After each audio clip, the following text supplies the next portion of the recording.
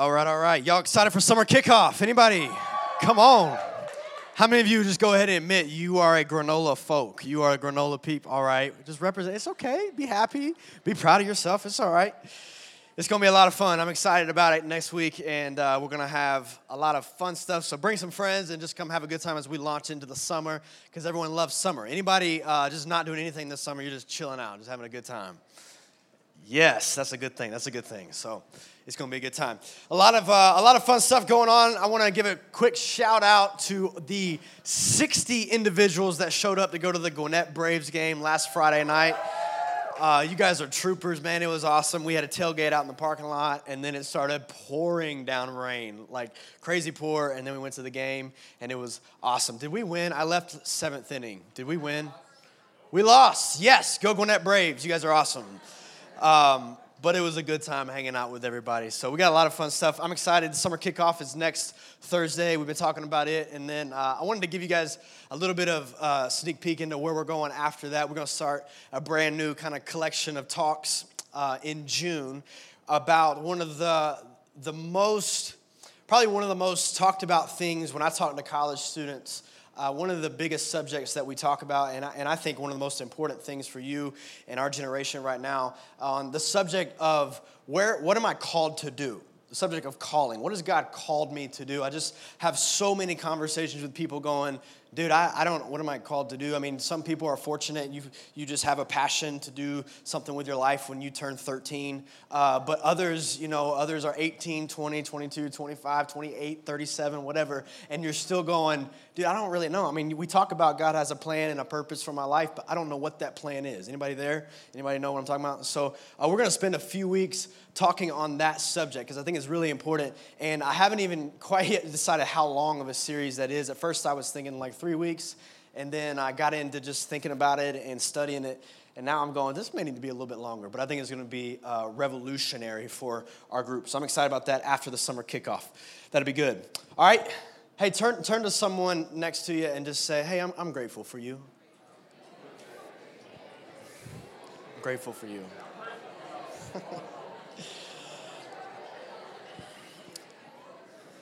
Grateful.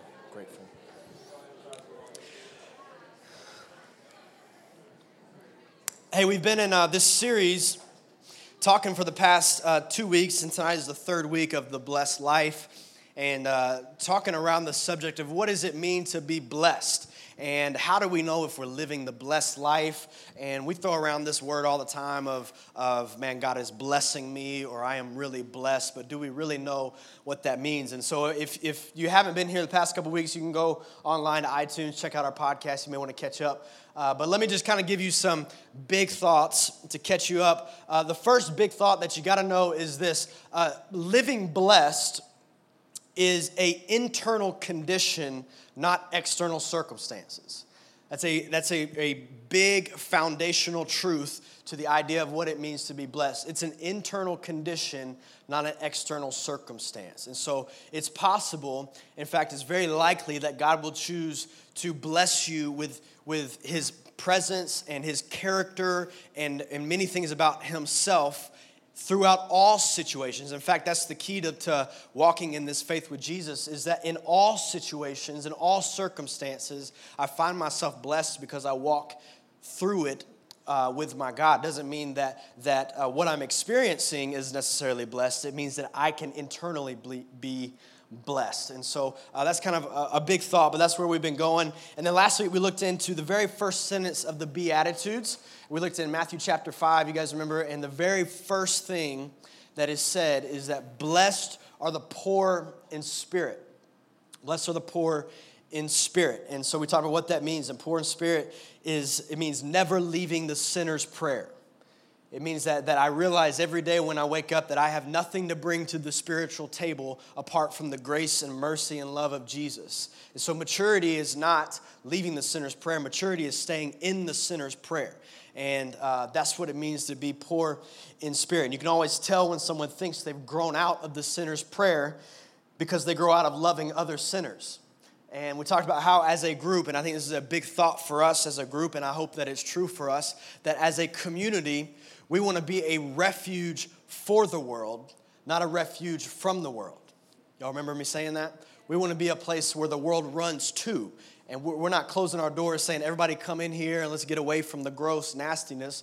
We're opening our doors saying, hey, gross nastiness, come on in. That's the people that we want to be because God changes us, right? God revolutionizes who we are. So that's kind of what we talked about last week. When you have an accurate understanding of your need for God every day, you interact with others from a place of grace. And that's where we want to be in life. And so this week, we're going to continue on in that tonight for the next few minutes. And so if you got your Bibles, we're going to be all over the place, but you may just want to put kind of your stamp on Matthew chapter 5. Don't actually stamp your Bible unless it's yours. But if it's the church's, don't stamp it. It was a joke, guys. Whew, tough crowd tonight. Okay, Matthew chapter 5. I realize it wasn't that funny, but just help me out a little bit. Matthew chapter 5. Anybody love the Bible? That's good. It's a good thing. Let's just open up tonight reading verse 3 through 10. That's kind of our core scripture for the series. Page 968. If you're there, say amen. All right, it says, blessed are the poor in spirit, for theirs is the kingdom of heaven. Blessed are those who mourn, for they will be comforted. Blessed are the meek, for they will inherit the earth. Blessed are those who hunger and thirst for righteousness, for they will be filled. Blessed are the merciful, for they will be shown mercy. Blessed are the pure in heart, for they will see God. Blessed are the peacemakers, for they will be called children of God. And blessed are those who are persecuted because of righteousness, for theirs is the kingdom of heaven. I love that Jesus gives us actually what a blessed life looks like. If you want to know how you can be blessed, if you want to know what a blessed life looks like, you just read verse by verse. That's what it means to be blessed. So we're going to pick out some stuff from that, but let me just pray for us real quick. I know we prayed quite a few times tonight, but I love the honor of doing that as we get going, all right? God, thank you so much for this group. Thank you for your word, and I ask that it would go forth and that it would not fall on dry soil. And God, would you change our hearts, Lord? We need a word from you tonight. We don't just need church, and so would you do that in us? In Jesus' name we pray. Amen. Hey, how many of you would call yourself a disciplined person? How many of you would say, just go ahead and brag on yourself real quick? That's good. You're pretty disciplined. When you set a goal, you know what it takes to get to that goal, and you're after it, right? You want to lose weight. You know I got to wake up at 6 a.m. and do a couple of burpees and whatnot, so I'm going to get after it. And you don't tail off. You're right on it. I'm sure there's many other ways to define discipline, right? But you're a disciplined person. You know who you are. You know who you are. How many of you are disciplined with your diet, your eating? Anybody on that train? Come on. It's okay. It's okay to brag about yourself. Discipline with your eating. I'm fairly awful at the discipline of my eating. I want so bad to be good at it. I'm into the exercise thing. I'm good with that. It's the eating part that I really suck at. And the older I'm getting, I'm learning that that's actually probably more important than the exercise part. And so, but I'm really bad at it. You guys know that if you've been around here for a little while. I've talked about my chocolate addiction and that kind of stuff. But I'm just really bad at it. And the best that I've ever done, not that you care, I'm going to tell you, the best that I've ever done with my eating habits was a couple years ago here at 12. So I think they do it periodically, but a couple years ago, they did this thing in Big Church. Y'all still call it Big Church? That's a thing. They did this thing in Big Church where they were doing a Daniel fast, right? Thank you, Daniel. You're awful for doing this. But you can read some books about how Daniel did this thing. And so we did it as a church. They were doing this Daniel fast. And so you had options. You could do a 30-day fast. You could do, 15, 10-day, 7-day, 3-day. I prefer the 24-hour thing. But this time, I was feeling extra spiritual in this season of my life. And so I said, I'm going to go for the 10-day Daniel fast. And so if you don't know what a Daniel fast is, it's basically remove everything from your diet and add some carrots in there, and you're good. That's a Daniel fast. Not really. It's a couple other things, but that's really what it felt like. No sugar, no bread, terrible things. And so I did this for 10 solid days, and I made it, by the way. I made it, and I didn't cheat. Thank you. Glad that you guys support me. It was a long time ago, but I did it, and in 10 days, I lost 10 pounds. Y'all, and I was like skinnier than I am now. Like I went from like 180 to 170, right? Lost 10 pounds. And the goal, wasn't to lose weight. It was to worship God, thank you, and all this other stuff. But I lost 10 pounds in 10 days. It was ridiculous. But what I primarily remember from those 10 days was how ridiculously hungry I got. I mean, just crazy night cravings for food because I was eating like a rabbit for 10 days. And I just remember, like I would literally go to bed early at night so that I could avoid the awfulness of being hungry. Like if I could just get to sleep, I'll wake up in the morning and then I'm closer to my end goal, I would go to bed early so I didn't have to deal with it at night. It was a terrible thing. I remember being so freaking hungry. Can I say that? Sorry. That's on our podcast. Can we edit this? Probably not. But I just remember being so hungry. Do you remember the hungriest you've ever been? Like, have you ever been on a camping trip or something and ate granola for a few days? Do you remember the hungriest? Do this for me. Close your eyes, because I'm going somewhere with this. Close your eyes and think about the hungriest you've ever been. The hungriest you've ever been. Maybe it wasn't for a spiritual reason like mine, but the hungriest you've ever been. Is that feeling kind of coming back to you? It's awful, right? It's awful. You can open your eyes. I don't know of a better way to think about or to describe one of the verses in this scripture when it says, "Blessed are those who hunger for righteousness."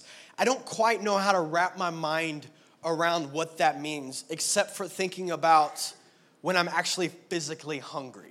And I've grown up in America and always had food, and so I've never really known hunger except for that stupid fast thing that I did, and I just remember how hungry I was. And I feel like it's not a great description of what it means to hunger for righteousness, but it's the only context that I have to truly depict the depth of what the verse is talking about. If you're looking for another way to say hunger for righteousness, another way to say it is a desire to live aligned with God.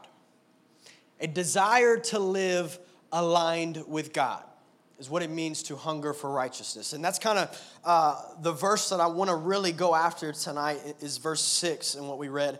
Blessed are those who hunger and thirst for righteousness. But even desire doesn't feel like an adequate word to describe hunger, It doesn't feel right, but I think it's just the best thing that we have, a desire to live aligned with God. We're living in a interesting Christian culture these days, and it's not your fault. You're just in it. I'm in it. 30 years ago and 40 years ago, whatever, you can trace it back history, but let's say 30 years ago, the church and Christianity was really kind of warping around truth, hardcore truth. And it was heavy truth, very little grace. Heavy truth, not a lot of love for those who maybe didn't understand truth. And we were heavy truth. And as a result, we got legalism. Right, so some of your parents maybe grew up in a very legalistic home, and maybe you even as a result have grown up in that. But that was as a result of just heavy, heavy truth, very little grace. That was the culture that was created in Christianity. Now the pendulum has swung, and as a reaction to how things used to be, now we're kind of living in a Christian culture that I would say is a little bit the opposite. We're really heavy in Christian culture right now on very heavy grace and love, and not heavy truth, very little truth. And you can't make that a blanket statement about every Christian. Please don't do that. But that's kind of where Christian culture has swung to. And I think it's very important that we find some middle ground. And for you as an individual, as a Christian, you've got to learn where the middle is. And you've got to learn, there's a statement out there that I think is true. It's the statement of what it means to really follow Jesus is to love God and love people. That's really at the core of what it means to follow Jesus, is to love God and love people, very simply. And I think that's a true statement, but there's a lot underneath that. If you're a follower of Jesus and you read the scriptures, there's a lot underneath it, kind of like subcategories. And if you're hungry for righteousness, you've got to go after what are those other things underneath that. Like if Christianity and following Jesus at its core is to love God and love people, well then how do I do that? Because Jesus lays out in the scriptures other things. He gives us other principles, other truths, other things like how to be generous with your money, your time, your energy, all that kind of stuff. Generous. He gives lots of forgiving others, right? Anger. He talks about lots of other things, not just love God, love people. And so there's kind of, if you want to hunger for righteousness, we've got to know all the stuff underneath it. And so tonight, I want to give you a few things that you're going to need if you're going to hunger for righteousness. If we're going to hunger for righteousness, and here's, if we really desire to live a life that is aligned with God, if that is our desire to live a life that is aligned with God and who He says He is and what He has laid out as a life for those who follow Him, if that's our desire, then you're going to need a few things. And I want to give those to you. But before I do that, I want to make sure that you know what it means to hunger for righteousness. And it may be worth writing down if you're taking notes. No one but Jesus perfectly achieves righteousness, but you can hunger for it. That's important for you to know. No one achieves perfect righteousness but Jesus. That's the great news of walking with Him, is that He is righteous. And when you put your faith in Him, you receive His righteousness. So no one is perfect except for Jesus, but you can hunger for it. In fact, blessed are those who hunger for it. You with me? All right, so let's get into this. I want to give you 3 things that you will need if you're going to hunger for righteousness. Number 1 is this. You will need a surrender of your will. I need a surrender of my will. Seems like a very heavy thing to say, and it is. You've lived long enough, probably, if you're in this room, you've lived long enough to know that much of how Jesus has called us to live can sometimes seem to be impossible. It seems very irrational. Love your enemies, no thank you. Forgive those who have hurt you, no thanks. Save your sexuality for marriage, no thank you. It seems very crazy. It seems almost impossible. And the reason is because there's something inside of you that is raging against that. And it's your flesh. It's your sin nature raging against how God's called you to live. It wants to do the opposite.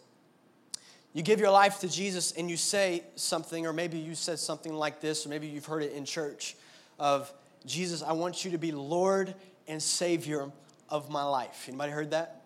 You make Him Lord and Savior of your life. What I've found is that making Him Savior is very easy and very awesome because He saves me. Making Him Lord is a lot harder because now I've said, okay, so what you say goes, and now you dictate my life, not me. Like He's Lord of your life. That's a very, very heavy thing to say. Jesus did this perfectly on His way to the cross. He's about to be crucified. He's brutally murdered for all people, and He knows what's coming. And he says this. He prays to His Father in heaven, and He says, God, if there's any way you can take this away from me, if there's any other way to do this, that would be awesome. That's my version. That would be awesome. But, you know what comes next, right? But not my will, but your will be done. He modeled this perfectly for us. That This is not what I want to do. Forgive other people, no thanks. Be generous, no thanks. Serve other people, love my enemies, no thanks. All these things that God has laid out in his word seem very opposite of my flesh, but ultimately, not my will, but your will. And when you make him Lord of your life, you surrender your will, now becomes, what is his will? What is his will? But the reason this is often so difficult is because if our will isn't surrendered to God's will, then it is surrendered to my emotion. If my will isn't surrendered to God's will, then it's surrendered to my emotions. And you'll be led by your emotions. Ultimately, how you feel like you should live life is determined by how you feel. It's determined by your emotions in life. Last year, our pastor, Kevin Myers, over the big church, our pastor, Kevin Myers, was talking about this. And it just gripped me, and I've never been able to get over it. He used the example of talking to his youngest son, his 12-year-old son, and he was explaining to him the difference between a boy and a man. And he used the example of a train. And he said the front of the train, the engine. Anyways, I got the video.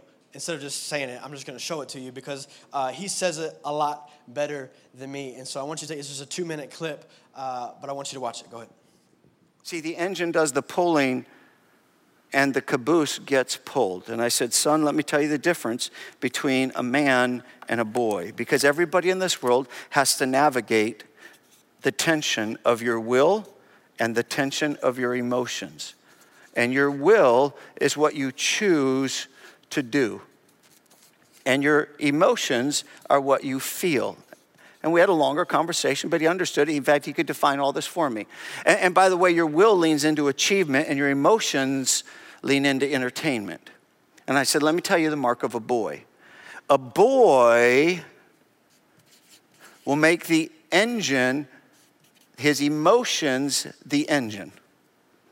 He will let his emotions drive him. He will let his emotions pull his will along. A boy puts his will behind him. And you can apply this to child, to girl. You get the point, but it's a conversation I had with him. A boy puts his will at the caboose. And so his emotions, what he feels like doing, makes all his decisions. It's the mark of a child. It's how you know you're a child, because you don't follow well. You don't make tough decisions. Your emotions take control. But can I tell you something, son? If you're going to become a man, here's what separates you out. You're going to become a man. What a man does is a man sets his will as to what drives his life. And he makes choices regardless how he feels. And his emotions follow and they eventually catch up. And that's the only way you can have the life you long for. And I can tell you this, son, if your emotions make your decisions, then entertainment will overwhelm achievement and your life will be a disappointment. Now, I know he's not going to win this on his own because I'm in my 50s and I still need the strength of God for the self-control to put the right thing at the engine.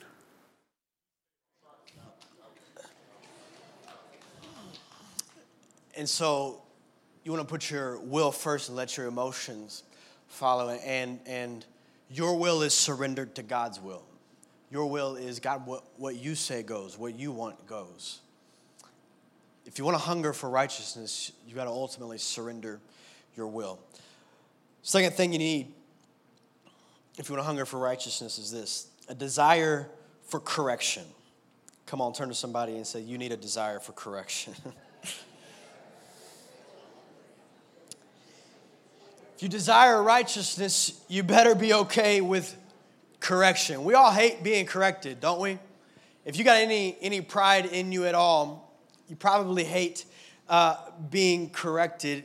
I get so angry. I feel like my problem in my marriage, it's really all my problem. Honestly, my wife is the best, but it's all my fault if we have any problems. But my problem in marriage and really in life is I just think I'm right a lot.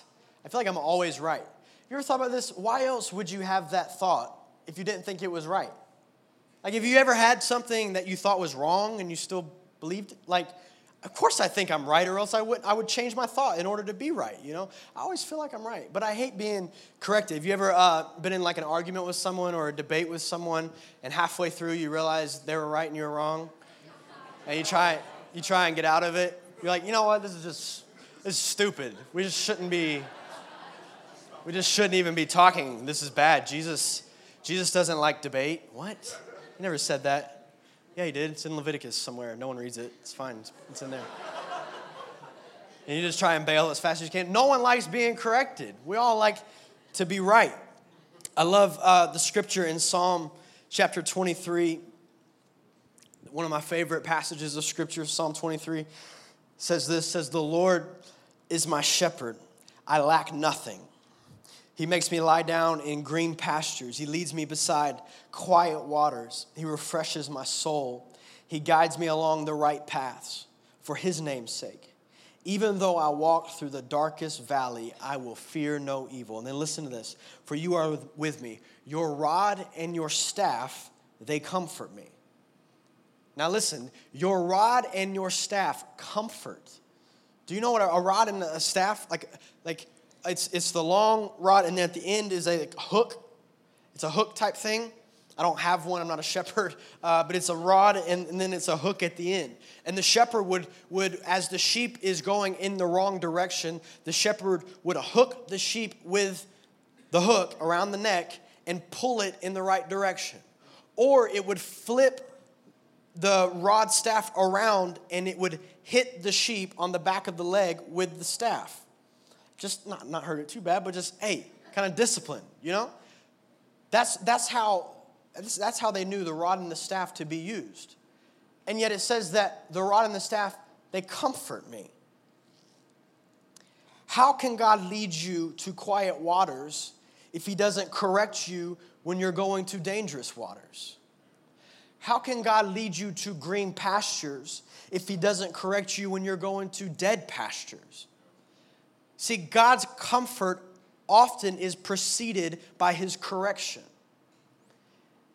So don't resist God's correction, welcome it. It's a good thing. So I know in life, we don't like correction, we don't like to be corrected, but we have to actually pursue correction from God in our walk with him. I want to be corrected. I need to be corrected. Because it's his comfort that's found when I am corrected. I need to be corrected. The reason many of us resist this, you got to hear this. The reason many of us resist this, though, is that most of the sins that you struggled with before you got saved, that were destroying your life, you have probably conquered. If you've been saved a while, if you've been walking with Jesus for a while, you can look back and say, the things that were destroying my life before I got saved, I now don't face them. They're not my struggle anymore. It's not my sin anymore. What's left is the sin that you actually enjoy. The sins that were destroying you, you've probably defeated. What's left is the sin that you actually enjoy. And those are the hardest things to ask God to correct. I don't want correction from that. No, I'm good. I'm good. And this is the danger for many of us. If you've been walking with Jesus for any amount of time, the danger is the things that were destroying you, you're good with now. It's the things that you actually enjoy, that you like, that are feel-good type things that you don't want to get rid of, that are now the things in your life. And what if God wants to press his finger on those things and say, no, that's what I want to press into. That's what I want to correct. The unforgiveness in your heart. The bitterness that you've let control you. That attitude you've been carrying around. That need for attention. The thing that you're just now okay with, but God's not okay with it. God's not okay with it. Those are the things that God wants to correct. I was reminded of this verse in John chapter 3. You can just write it down.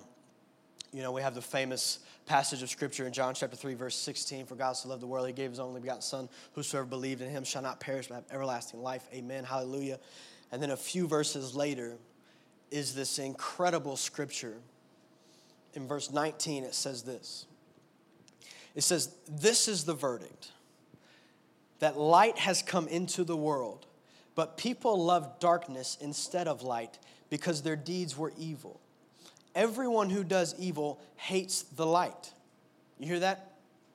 Everyone who does evil hates the light and will not come into the light for fear that their deeds will be exposed. The light exposes our weakness.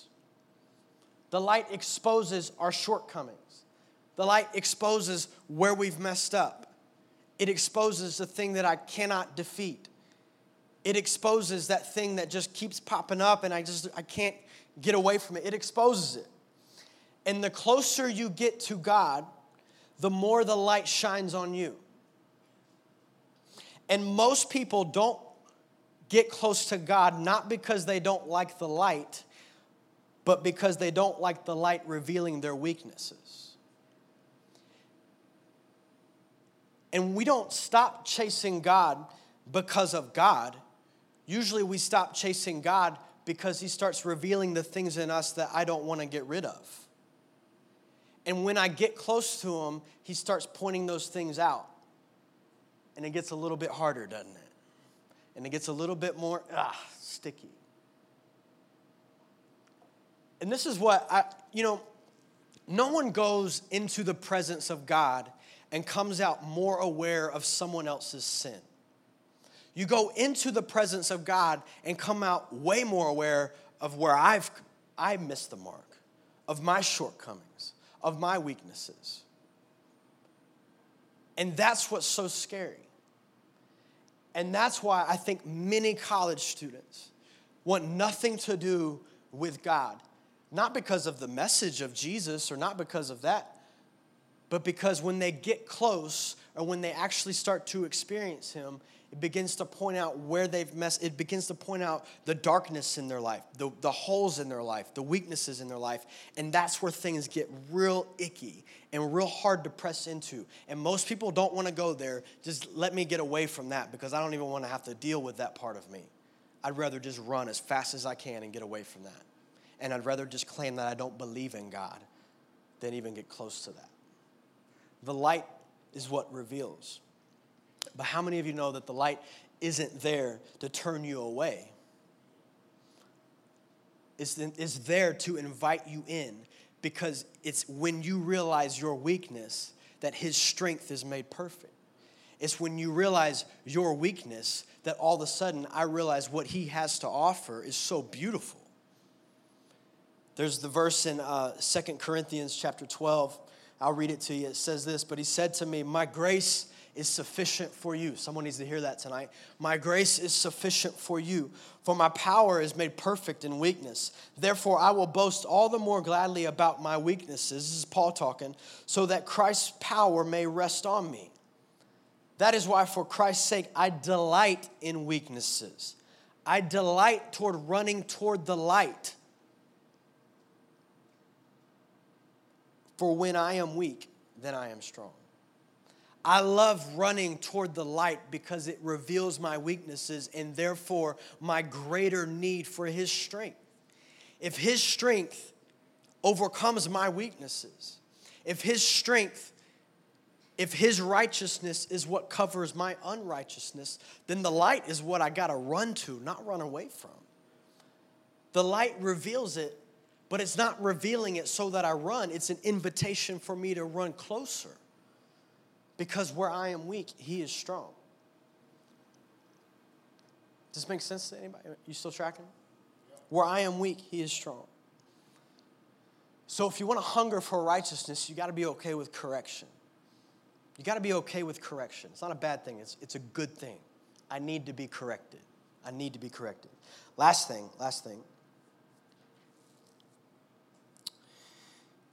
If you want to hunger for righteousness, you will need a fight against shame. You'll need a fight against shame. The reason why many people struggle with anorexia is because they were shamed about being fat, or that somehow they've experienced, maybe not them, they have a shame perspective about being overweight. And so the reaction is to be anorexic. And the reason why many people the reason why many people are anorexic in their faith is because they have a shame about how one time they used to be hungry, but then they failed. And so instead of experience that again, where I just fall and fail, I'll just stay anorexic and I won't even run toward faith at all. And if you're going to have a hunger for righteousness, you got to go, you know what? I may fail, and I am going to realize my weaknesses, and I am going to realize where I come short, and I am going to realize where I fail. But it's his strength that's made perfect in my weakness. So you're going to have to fight shame. Shame is not from God. Not at all. It is not. Will you fight the shame? I want to leave you with this kind of final thought. And band, you guys can go ahead and come back up as we wrap up. But I want to put it on the screen because I think it's kind of the crux of what we've talked about tonight that you need to know. As you hunger for righteousness, you will recognize where you fall short. But the light wasn't meant to bring you shame. It was meant to bring you rejoicing that his perfection covers your shame. As you hunger to align yourself with God, as you desire to align yourself from God, you will recognize where you missed the mark, because the light shines on you when you get close to God. But the light wasn't meant to shame you. The light was meant to invite you in, to bring you rejoicing that his perfection covers your shame. You need to know this. God doesn't desire your perfection. He desires your hunger. God doesn't desire your perfection. He desires your hunger.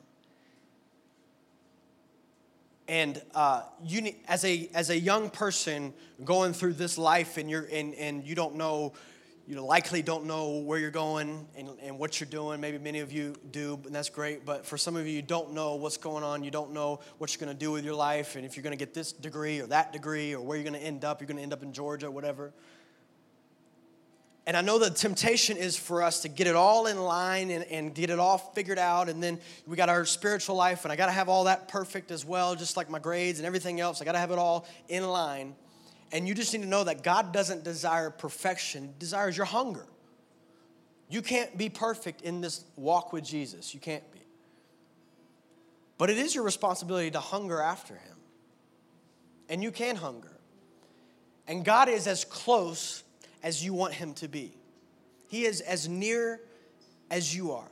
And if you will pursue him and run to him and hunger for him, he's there. He hasn't run from you. He's there. And so I think the question is, are you hungering for righteousness? Are you hungering for your life to align with God? Is that your desire?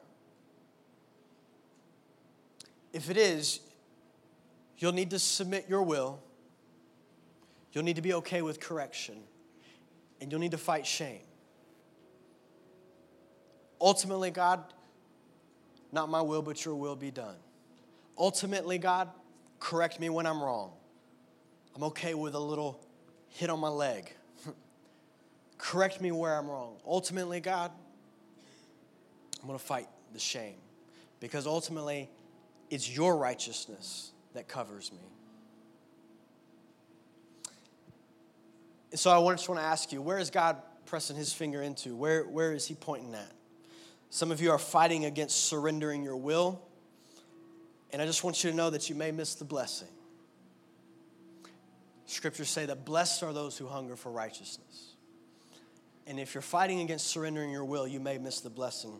Some of you are resistant to correction, and you may miss the blessing. Some of you are covered in shame, and you may miss the blessing. So where is God trying to just put his finger on you and say, this is what I'm trying to press into? this is what I want to press into in this season. Where is it that the Holy Spirit wants to move, and would you let him do it?